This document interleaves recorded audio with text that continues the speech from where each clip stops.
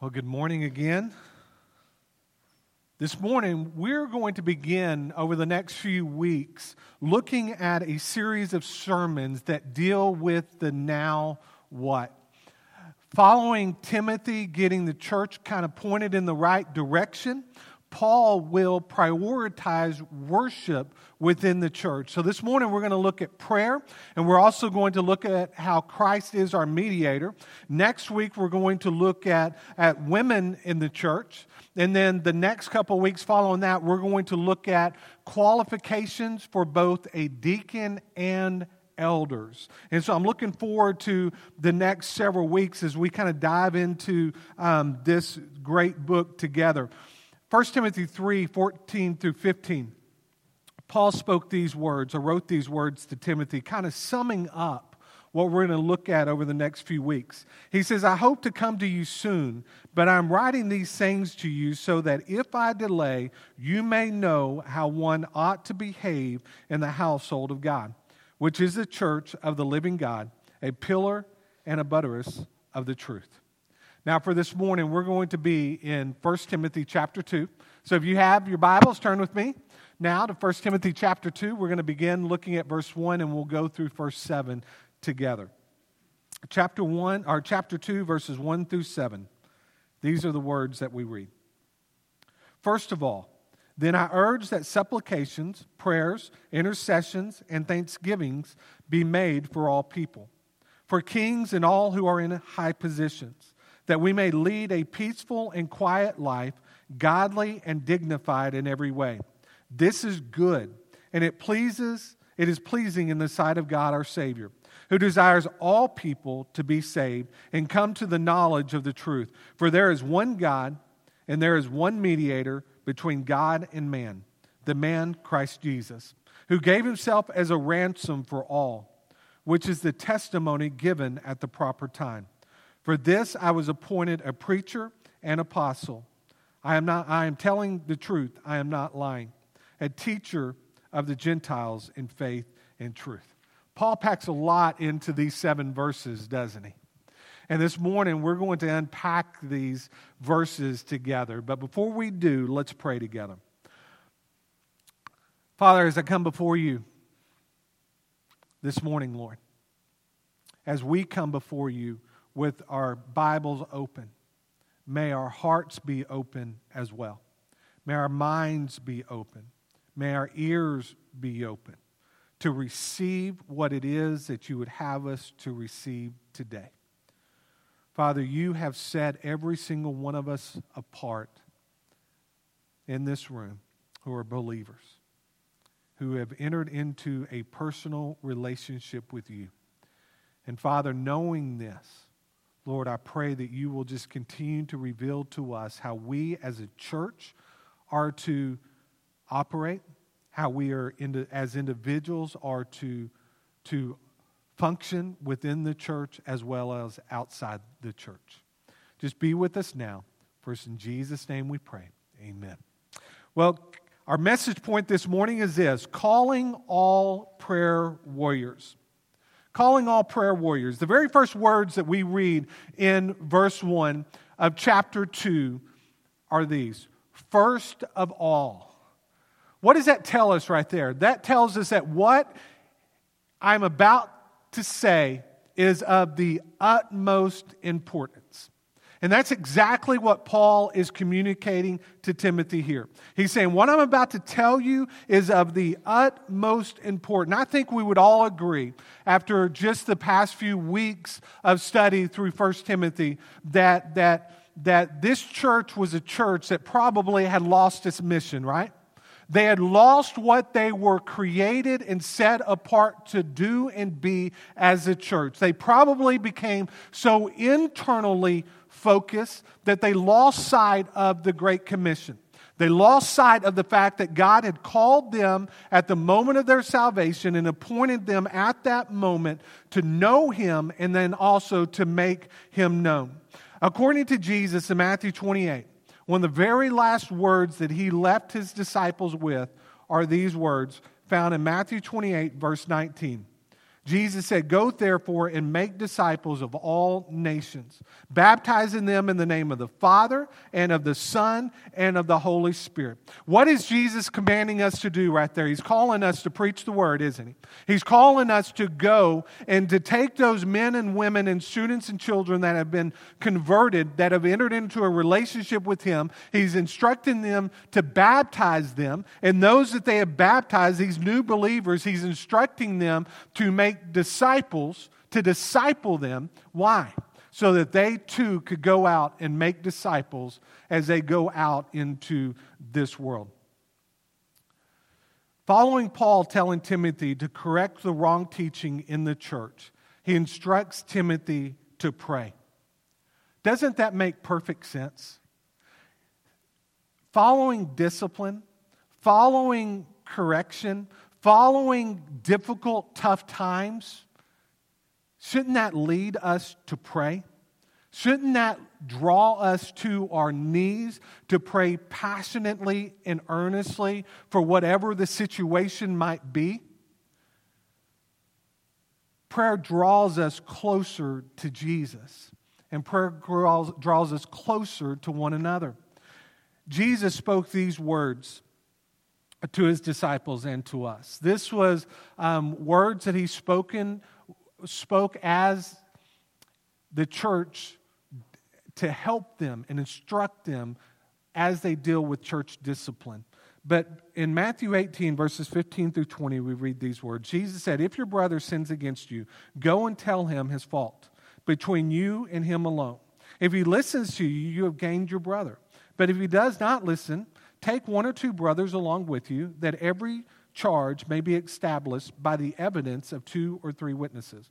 If he refuses to listen to them, tell it to the church. And if he refuses to listen even to the church, let him be to you as a Gentile and a tax collector. Truly I say to you, whatever you bind on earth shall be bound in heaven, and whatever you loose on earth shall be loosed in heaven." Now think about what Timothy has had to deal with over the past, how many ever weeks or months it took him to get to the point where he's able to transition from verse 1 to verse 2, dealing with church discipline, dealing with the wrong doctrines that were present within the church and correcting them, and to correct them to teach the truth as opposed to a lie.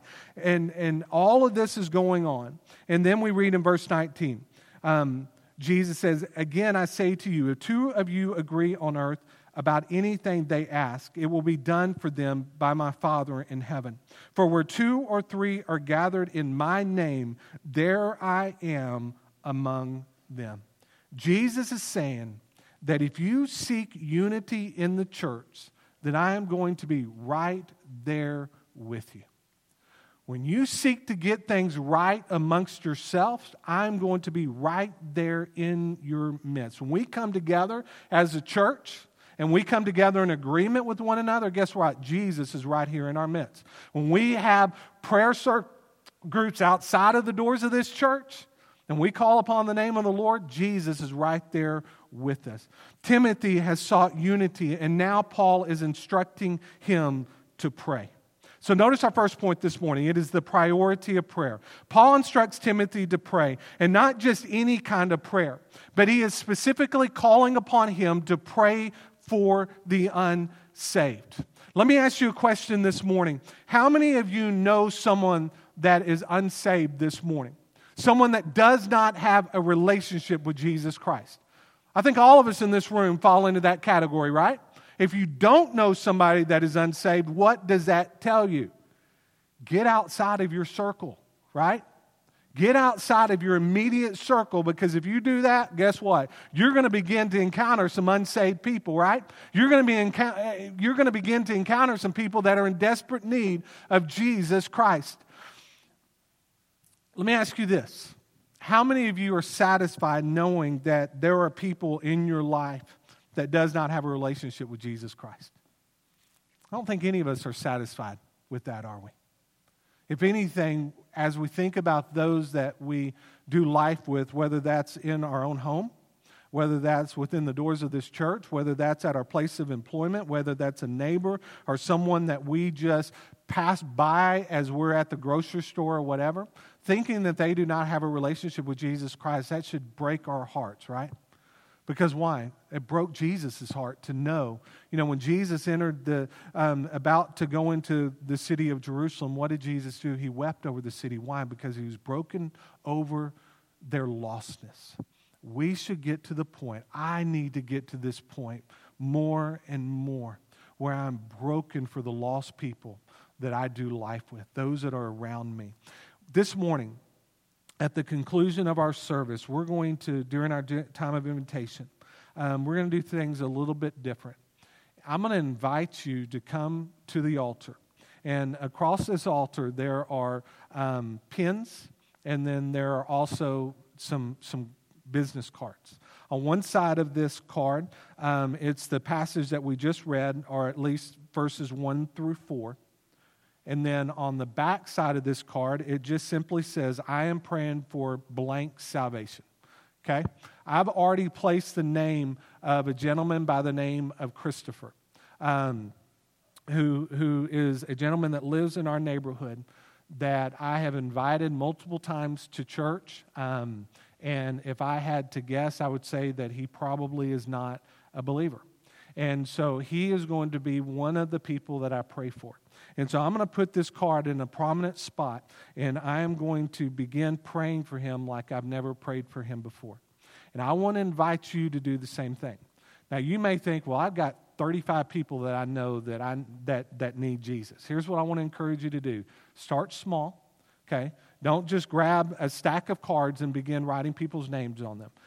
You can certainly grab more than one, but keep your prayer strategic and focused and laser sharp as you begin to pray for whoever the Lord has placed on your heart. So as we walk through this sermon together this morning, begin even now asking the Lord to reveal to you who it is that you need to pray for. Charles Spurgeon shared these words once. He said, "One thing more, the soul winner must be a master of the art of prayer. You cannot bring souls to God if you go not to God yourself. You must get your battle axe and your weapons of war from the armory of sacred communication with Christ. If you are much alone with Jesus, you will catch his spirit, and you will be fired with the flame that burned in his breast and consumed his life. You will weep with the tears that fell upon Jerusalem when he saw it perishing." May you and I learn to pray with even a fraction of the intensity that Jesus had as he prayed for lost people. If we could do that, there is no telling what Jesus would unleash through us. Paul instructed Timothy, first of all, then I urge that supplication, prayers, intercessions, and thanksgiving be made for all people. Paul is instructing us to pray for others right here. Paul used 4 different words in verse 1, each describing how to pray for others. He said that we are to make supplication for others. We are to pray for others. We are to intercede on others' behalf. And then we are to pray prayers of thanksgiving on behalf of others.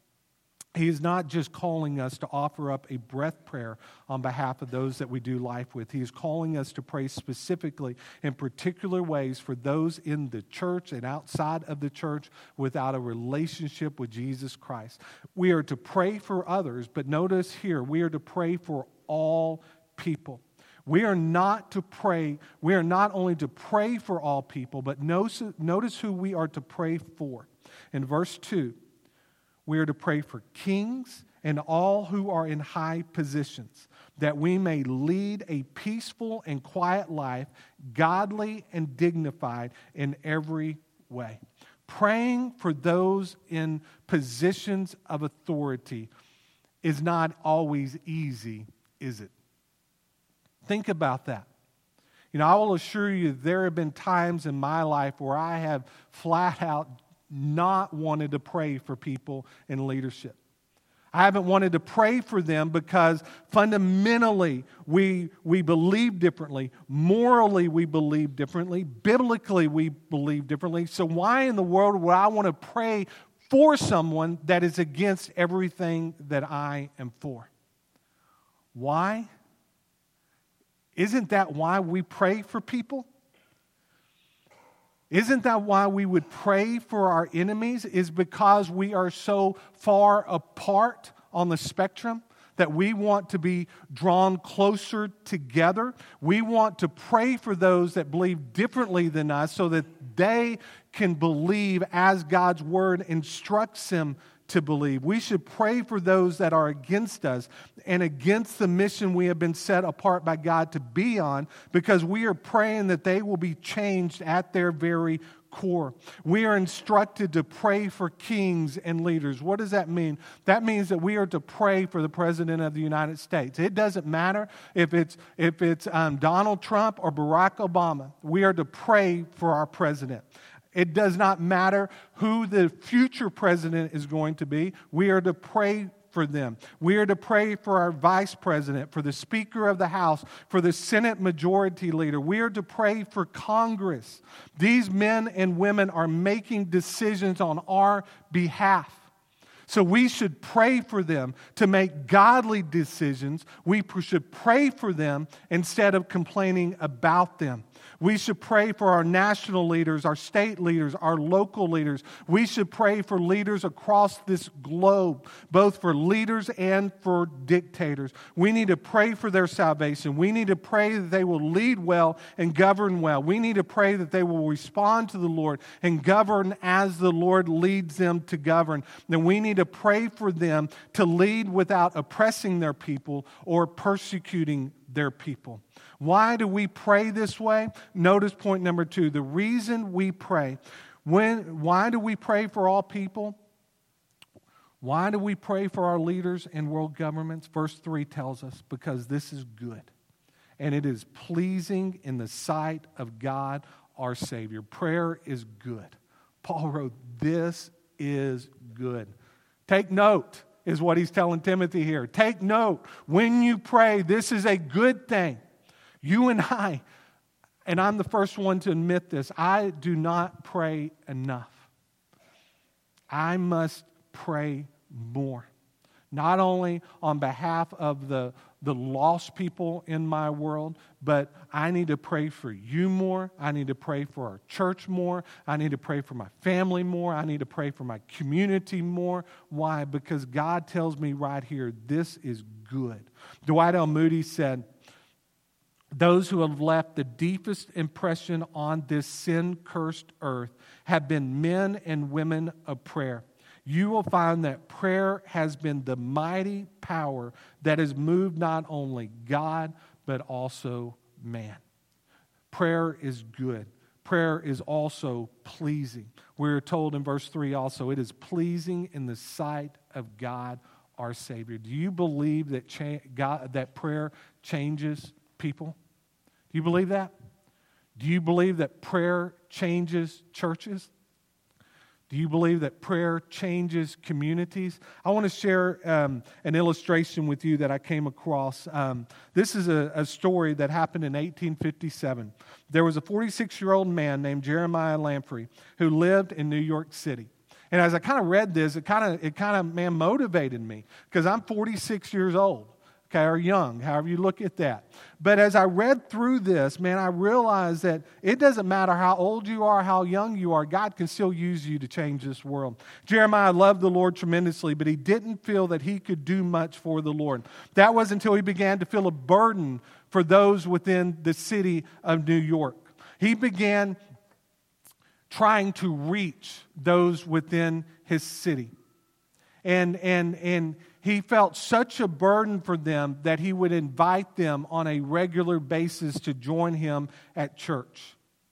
In July of 1857, he started walking up and down the streets of New York, passing out tracts and talking to people about Jesus. But he wasn't having much success. Then God put on his heart that he needed to begin to pray for his city. So he printed up a bunch of tracts and he passed them out to anyone and everyone that he came across. And he was inviting them to join him on the third floor of the old North Dutch Reformed Church on Fulton Street in New York City from 12 to 1 on Wednesday afternoons to begin praying. He passed out hundreds upon hundreds of tracts, is what this illustration indicates. He put up posters all over the city. Wednesday came and noontime had finally arrived. Nobody showed up. So what did this man do? Jeremiah got down on his knees and he started praying. About 30 minutes into his prayer time, 4 or 5 men came in and joined him in prayer. The next week, 20 people came. The next week, 30 and 40 people came. Then they decided to meet every day from 12 to 1 to pray for the city. And before long, a few ministers came, and they caught vision of what the Lord was doing. And they took these prayer services back to their own churches and began to invite people to come together to pray. And within 6 months, there were over 5,000 prayer groups meeting every day in New York. Soon the word spread all over the country. Prayer meetings were started in Philadelphia, Detroit, and Washington, D.C. In fact, President Franklin Pierce started going almost every day to a noonday prayer meeting. By 1859, some 15,000 cities in America were having downtown prayer meetings every day at noon, and thousands upon thousands were brought to Christ. Prayer changes us. Prayer changes others. And you know what? God blesses people that pray. Individuals' lives get changed and the lost get saved. Let us pray for God to unleash His power through each and every one of us. Notice also that prayer is assuring. In verse 4 we read, who desires all people, speaking of God the Father here, who desires all people to be saved and to come to the knowledge of the truth. What does this verse tell us not? It says that God doesn't desire most people to be saved. Doesn't say that God desires the majority of the people to be saved. But what does it say? It says that God desires all people to be saved. Some people like to argue that God did not die for all people. He just died for the elect or for those preordained to be saved. I choose to believe that the Lord said what He meant and meant what He said when it comes to salvation. His desire is for every individual that He has given the breath of life to enter into a personal relationship with Him. 2 Peter 3:9, we read these words, the Lord is not slow to fulfill His promise, as some count slowness, but is patient toward you, not wishing that any should perish, but that all should reach repentance. What is God's desire? That all people should be saved. Titus 2:11, for the grace of God has appeared, bringing salvation for all people. God desires all people to be saved. But here is the reality. Not all people are going to be saved, are they? Not all people are going to enter into a relationship with Jesus Christ. One day, those that choose not to enter into a relationship with Jesus Christ will stand before the judgment seat of Christ, and they will have to give an account for every sin that they have ever committed. God have pity on them on that day. God help them. And may you and I help them on this side of eternity by going to them and sharing the good news of salvation with them and praying for them and praying for their salvation. Notice our third point this morning. It is this. Notice the aim of prayer. For there is one God, and there is one mediator between God and man, the man, Christ Jesus, who gave Himself as a ransom for all, which is the testimony given at the proper time. As we pray for the lost, you know what we are doing? We are pointing them to Christ, who is our mediator. You know what a mediator is? A mediator is a go-between. Jesus Christ is our go-between. He is our go-between between God the Father and us. Jesus is that bridge that separates us from a holy God. And when we enter into a personal relationship with Jesus Christ, Jesus laid down his life for us. And literally, you can kind of envision it like this, that a bridge was created and enabling us to go from this side of this great chasm to the other side, which is heaven, which is where God the Father is. Christ is our mediator. Here's a picture of this. Imagine a courtroom. On the bench sits a sovereign judge. The evidence has been presented before the judge, and there was absolutely no doubt that the defendant was guilty. Crimes had been committed, and judgment was about to be handed down. Just prior to judgment, one approached the bench, and it was the son of the judge. He pleaded the case of the defendant and even offered to endure the punishment that was about to be passed down upon that defendant. Strangely, the judge agreed and passed judgment on his son rather than the guilty defendant. That is exactly what Christ has done for us. He stood in our place, interceding on our behalf. He bore our sin and suffered the righteous judgment we should have endured. And now he is seated at the right hand of the throne of God, making intercession for us. He is pleading our case before the Father. In the Old Testament, prior to the suffering on the cross, the people looked to a priest as their representative before God, right? There are still some religions that still look to a priest to be their representative. However, those who are born again in Christ no longer need to look to a priest, right? We don't have to look to a man to stand on our behalf as a go-between for us because Jesus became our mediator. He stands in between us and God the Father, making intercession on our behalf. Jesus said in John 14:6, Jesus said, I'm the way, the truth, and the life. No one comes unto the Father except through me. There is only one way to God the Father, and that is through God the Son, through Jesus Christ. The world likes to tell us that there's many, many ways. The world likes to tell us that all paths will ultimately lead to God or to a God is what they tell us.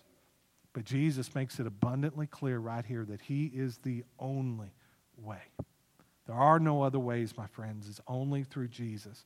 He is our mediator and he is our deliverer. In verse 6 we read, who gave himself as a ransom for all, which is the testimony given at the proper time.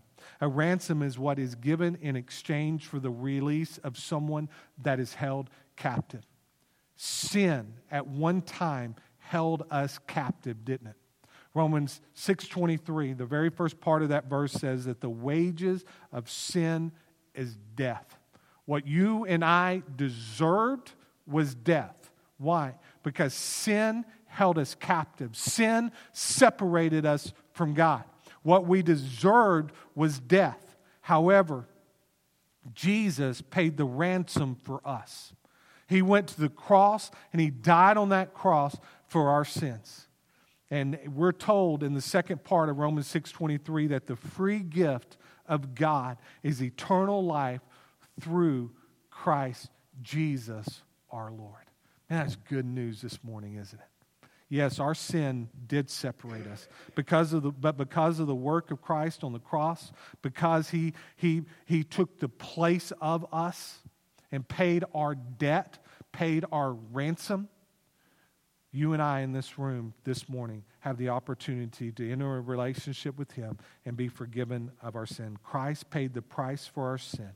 He offered up his absolute righteousness for our sin. And he became for us a sin sacrifice so that we could be pardoned of our sins and so that we could be set free and empowered to go as well. Notice our final point this morning.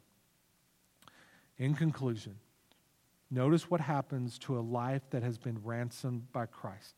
It has been given a purpose and a mission. Notice Paul's motivation. For this I was appointed a preacher and an apostle. And he says, I'm telling the truth. I am not lying. You can just sense the passion that he has for the words that he's written. And he says, I am a teacher of the Gentiles in faith and truth. Just as Paul was appointed by God, so have all of us in this room. At the moment of our salvation, we were given a mission and we were given a ministry so that we could make much of Christ to other people. We were given a mission by God. We were appointed by God, and we were appointed to go. Paul's mission was to the Gentiles. Okay? Paul's mission and mission field was all around Asia. Your and my mission field looks much different than Paul's, right? But we still have been given a mission field. For some of us in this room, our mission field is Collin County. It's the city that we live in. It's our place of work. It's the county. Why is this the extent of our mission? Because for some reason you may be unable to go beyond this county or Metro Dallas because of health or because of age or something like that. For others in this room, your mission may be a little bit further than that. Your mission may sweep throughout Texas. It may go nationally. You may even be called to go internationally for the Lord Jesus Christ. Why? Because that is the mission that God has given you, and that is the field that He has set before you, and He has called you to go and to preach the good news of salvation. We've been called to go to Jerusalem, Judea, Samaria, and to the ends of the earth. All of us. The ends of the earth may look different for all of us. Samaria may look different for all of us, and Jerusalem and Judea may also, but regardless, we have still been called to go and to make much of the name of Jesus Christ. You and I need to pray passionately for other people. We need to pray passionately for the salvation of other people. We need to pray that the Lord Jesus Christ will draw them unto Himself, okay?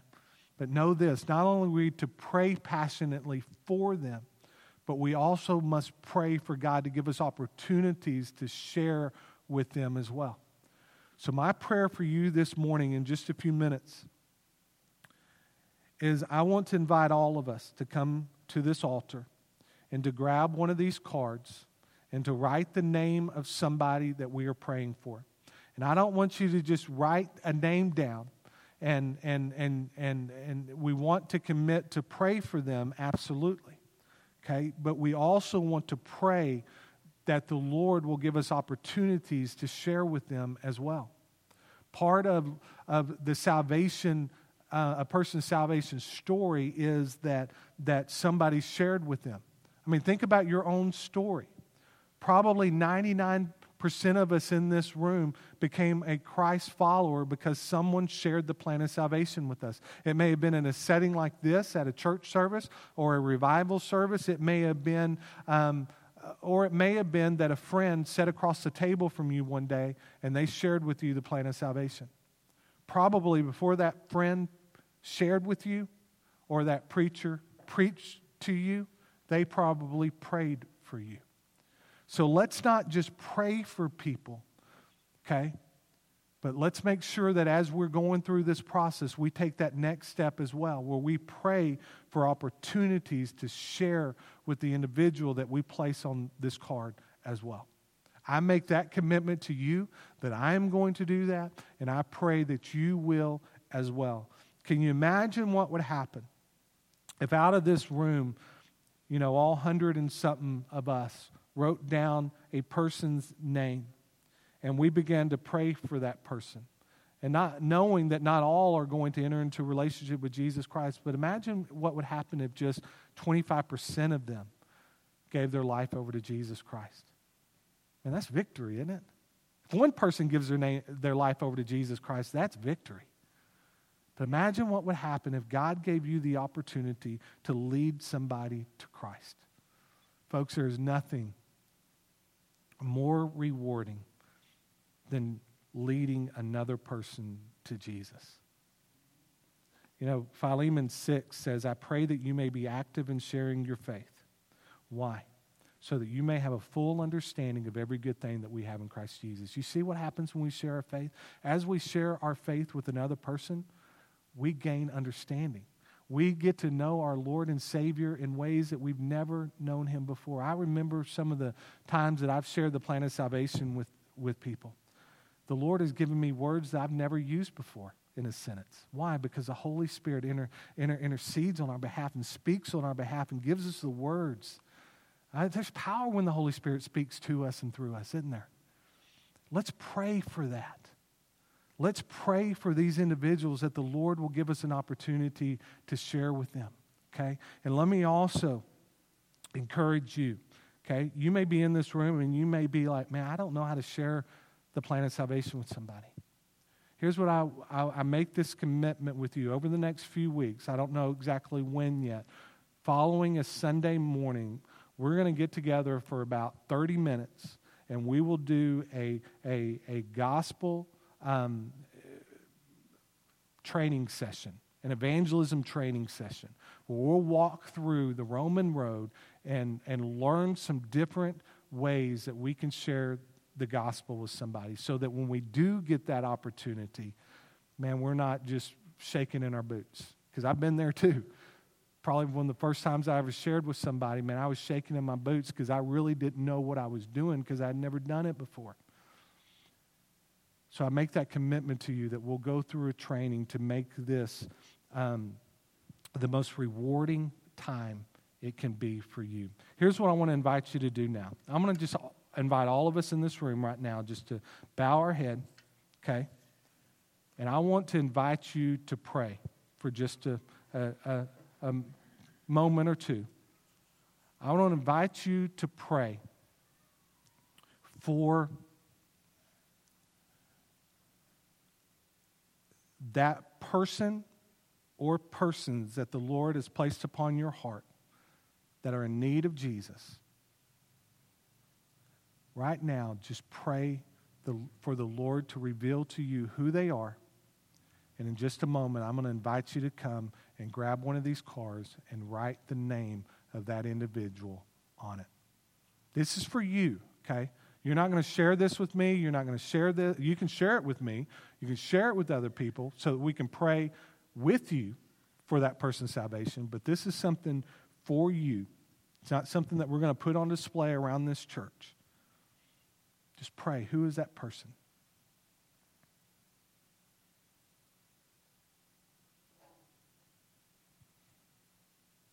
Who is the Lord revealed to you?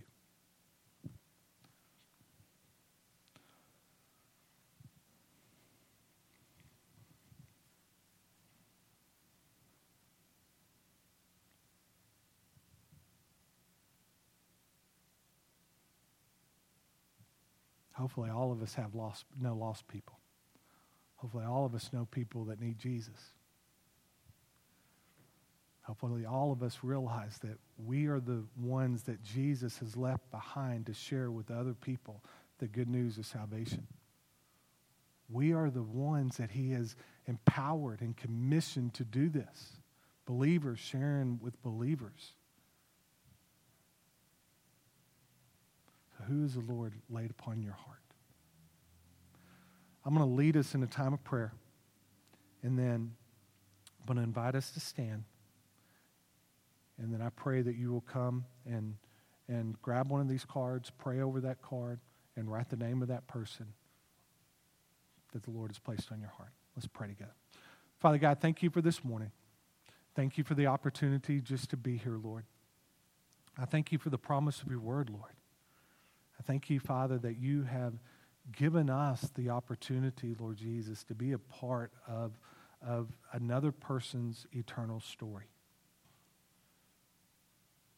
Father, it's just so incredibly rewarding knowing that you have chosen us and that you have appointed us. But it's also, Father, quite humbling as well. Father, I know for me there have been countless numbers of people that you have said, share the gospel with that person, and I said no. Oh, Father, whoever's name that we put down on this card, whoever you placed on our heart and have already etched their name across our heart, Lord, may we be obedient to you. And not only pray for them, not only pray for their salvation, to pray for their softening of their heart, to pray for them to be drawn to you. And then, Lord Jesus, may we share with them the greatest story ever known to man. And that is a story about you, and about how you became our mediator, how you took the place of us and died for us so that we could enter into a relationship with you. Father, be with us now during this time of invitation. Father, may all of us come and write down the name of somebody that needs Jesus. There may be some here this morning that they don't know you. And Father, I pray that they'll come to know you this morning. Father, just move now during this time of invitation. For it's in Jesus' name we pray. Amen.